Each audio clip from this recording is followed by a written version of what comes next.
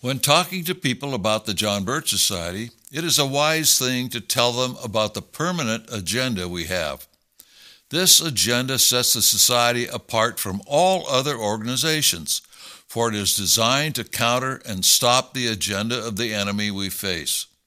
Some people look at the Communist Manifesto and the 10 planks delineated in it as the agenda for communizing a country. Many believe that this is what we need to be aware of here in the United States. However, before stating these 10 steps, Marx said, quote, "These measures will of course be different in different countries," unquote. I can only assume he was referring to the United States. The reason being that America is so very different than other countries. It is sometimes referred to as American exceptionalism. The point is, while these 10 steps will communize many countries, other steps will be needed to happen here in America before the communists can take control of it. To name one important aspect, they need to nationalize our local police departments. Americans take for granted that we are the only country that has a system of independent law enforcement under the control of local citizens through their elected representatives on their city council. This is a huge obstacle for the communists to overcome, but they are slowly making headway.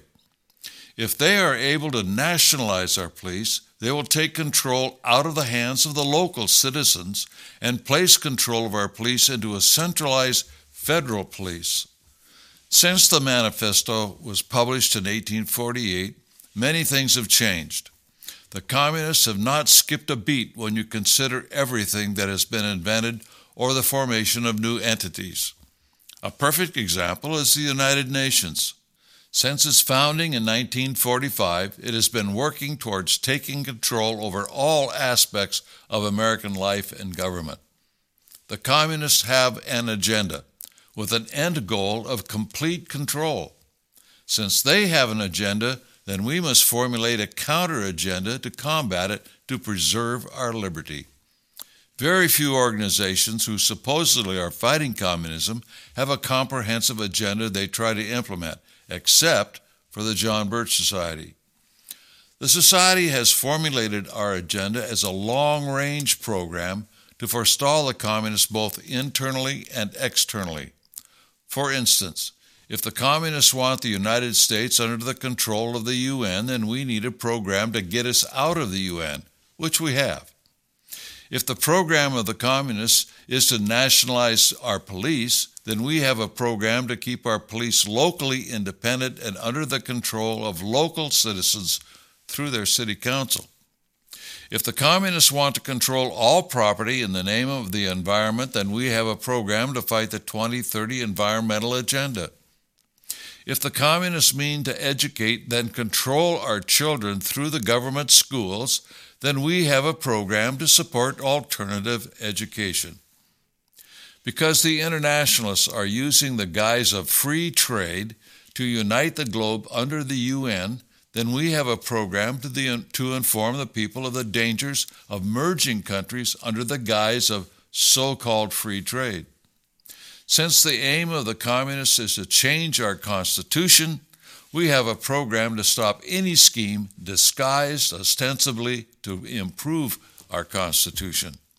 In other words, we have an agenda to counter the agenda of the communists.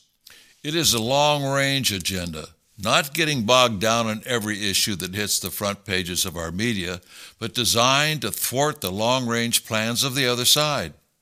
We do not allow ourselves to be distracted from this agenda since it's very important. No single issue will win the war we are in. Since the founding of the society, we've been able to slow down or even stop the agenda of the communists. Sometimes the efforts of the communists seem never-ending, but we've been able to throw a monkey wrench into those efforts. These efforts are often unnoticed by the average American.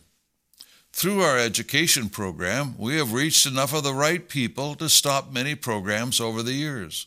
One of the most successful is the attempts to merge the United States, Canada, and Mexico into a single country. Many presidents have attempted to do this since the days of the Bush presidencies, and it is still a problem. Currently, President Biden is using the USMCA as a platform for such a merger. The point we are making here, and one which you can make with people you are trying to get interested in the John Birch Society, is that we have a comprehensive agenda unlike any other organization. We do not spend our money on great fanfare. Our members just go about educating as many people as they can. Members educate people as to the problems that beset us, who is behind them, and what we can do to preserve our great heritage. Education is our total strategy. When enough people, especially local opinion molders, understand what is really going on, things change.